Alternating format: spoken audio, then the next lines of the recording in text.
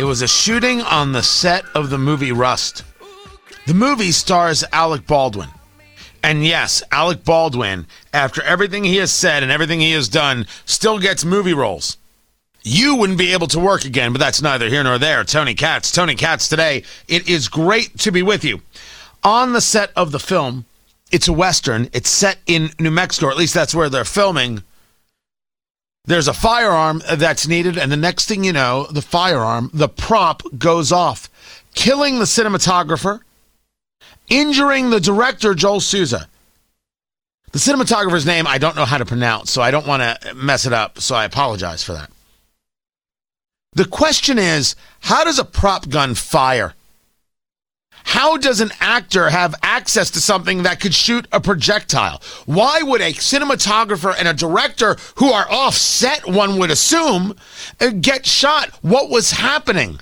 How many safety protocols were violated here? Never mind the just rules of gun safety. And what are the criminal implications? Guy Relford joins us right now. He is a Second Amendment lawyer and also host of the Gun Guy Show, heard weekends on 93.1 FM WIBC in Indianapolis. Relford Law Group is his world. I think it's relfordlaw.com. And let's start with the basics. We have somebody who was killed here. We have somebody who was injured here. There is nothing funny about this because it involves Alec Baldwin, who has proudly announced himself on the political left, proudly announced himself as an anti-gun guy. This is not the conversation we're having. We're having a conversation of how something like this happens and the law at play, even when it's on a film set. So first things first, Guy, the people who work with firearms on sets, these are serious folk. They don't want anybody getting hurt. They're checking, double checking, rechecking. They're prop masters. They're safety people. Everything. How does a blank fire? Well, hi, Tony, and that is an interesting question in the sense that multiple safety protocols and multiple rules of gun safety really have to be violated in a situation like this for someone to get hurt. Typically, on a movie set, they're using blanks, and a blank is just a normal firearm cartridge with the absence of a bullet.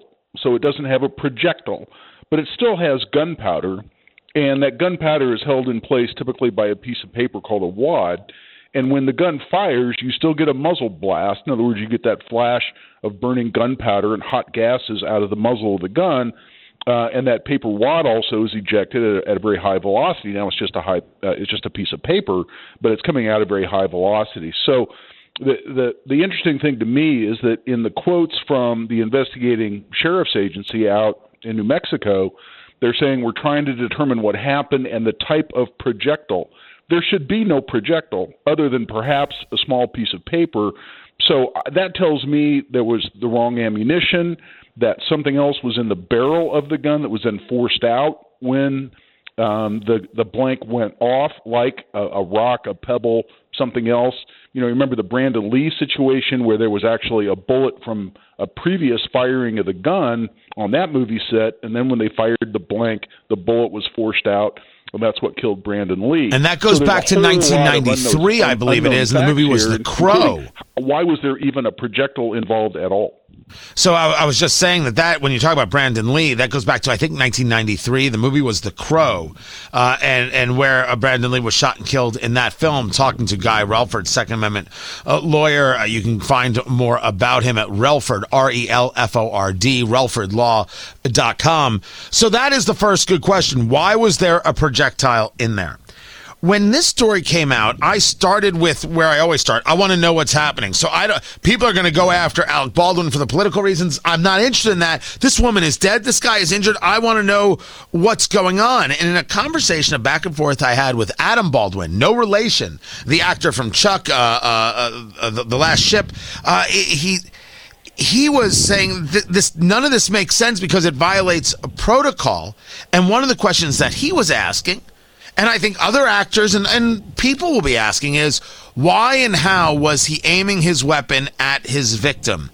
You teach gun safety all across central Indiana, all across the country. There are 4 basic tenets, basic rules about gun safety. Go through them for us and discuss how it's possible they were violated in this situation. Yeah, it's a great way to approach this issue, Tony, because as I mentioned at the outset, multiple rules of gun safety, multiple protocols have to be violated for somebody to get hurt in this manner. And the four rules that you mentioned are directly applicable even when you're talking about a prop gun or a stage gun or a gun that's supposed to be inert. It's not inert if it's got gunpowder in it, so we still have to follow the rules. And the first one is you treat every gun as if it were loaded all the time, no exceptions. So if you're pointing a gun at someone, if you're engaged in horseplay, if you're relying on the fact that it's got blanks in it to do something unsafe with it, you're violating that first rule. And number two, which closely follows on that, is to always keep the gun pointed in a safe direction. Pointed at your cinematography director or the director of the movie is not a safe direction. Thirdly, you keep your finger off the trigger until you're on target and ready to fire. Interestingly enough, assuming this was a classic Western six-shooter, a revolver, those are typically single-action revolvers. What that means is there's no safety on the gun. However, the safety is largely unnecessary and redundant because you have to physically cock the hammer for every single shot. And that takes some effort. And you'll notice in the Westerns that they will cock that hammer for every single shot. So you have to have done that deliberately. It's almost impossible, certainly not impossible, but almost, to unintentionally cock the hammer of a Western-style single-action revolver. Then, in addition to that, have to have your finger on the trigger in violation of rule number 3. And lastly, you always know not only your target, but whatever is aligned with your target, meaning anything between you and your target, the target itself, and anything behind your target, because your bullet may pass through the target, you may miss, and you may hit something either in front of or behind your target. So when you apply those to this movie set situation, even though we certainly don't have all the facts, you can see how multiple rules have to be violated in succession or all together in order for someone to get hurt with a firearm like this. And so we all get it. You know how many things had to go wrong for this to happen? From the prop master to the safety people, to that specific weapon itself, to being in Alec Baldwin's hand, to the scene in question. There's reporting that the director said, let's do another take. And supposedly Alec Baldwin joked around and said, another take, I'll give you a blank another take. And that's when it happened. And then there are a million things that could have gone differently to stop this from happening. And the fact that they didn't is why you engage in all these checks.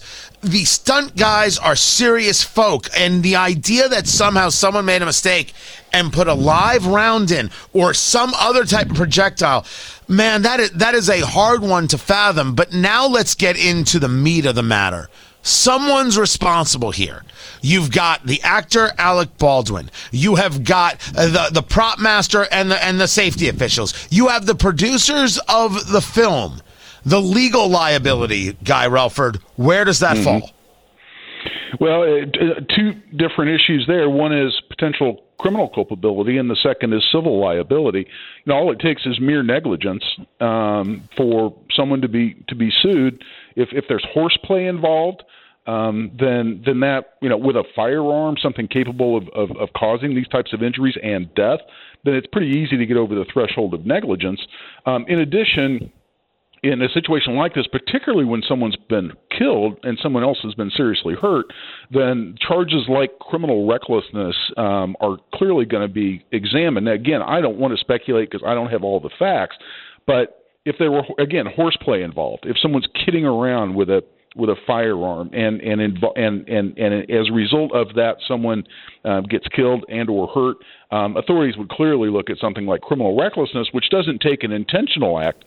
It just takes something that is either intentional, knowing, or reckless. And reckless can be goofing around, can be horseplay, and we've seen criminal recklessness prosecutions under similar circumstances, not necessarily movie sets, but people horsing around with a gun, and that can easily result in criminal culpability. In fact, I've defended multiple cases involving horseplay with guns that ends up with somebody getting hurt.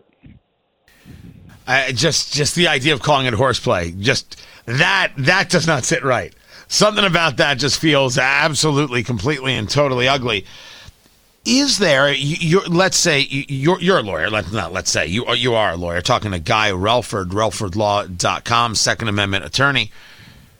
What is it that you would be looking at in the defense of Alec Baldwin here? What are the subjects that you're looking at that we should be thinking about as more about this story comes to light? Well, if there was something that he had no knowledge of, and so that he couldn't react accordingly, like, for instance, if he was under the belief that this was an unloaded gun, but the armorer or the technical advisor or whoever it might be working on that movie set who's responsible for handling the firearms, if they did something wrong that put a firearm in Alec Baldwin's hands that he did not know was capable of hurting someone. Again, he still has to violate the rules of gun safety to get there, but it, certainly in terms of any criminal culpability or something along those lines, was it not his fault because someone else didn't do their job? And usually the people, and I have friends who have been technical advisors on movies, and they are very serious folks, as you mentioned early on, Tony. And a lot of times they call themselves firearm wranglers or whatever if they're on a Western set. But every gun is checked, rechecked, and rechecked before it's allowed into the actor's hands. But if someone didn't do their job and put Alec Baldwin in a position of not understanding the condition of the firearm he had in his hands, that'd be something that could potentially let him off the hook to some degree. Guy Relford, RelfordLaw.com. You can also catch his show in Indianapolis on 93.1 FM WIBC. I appreciate you taking the time. We've got more. I'm Tony Katz.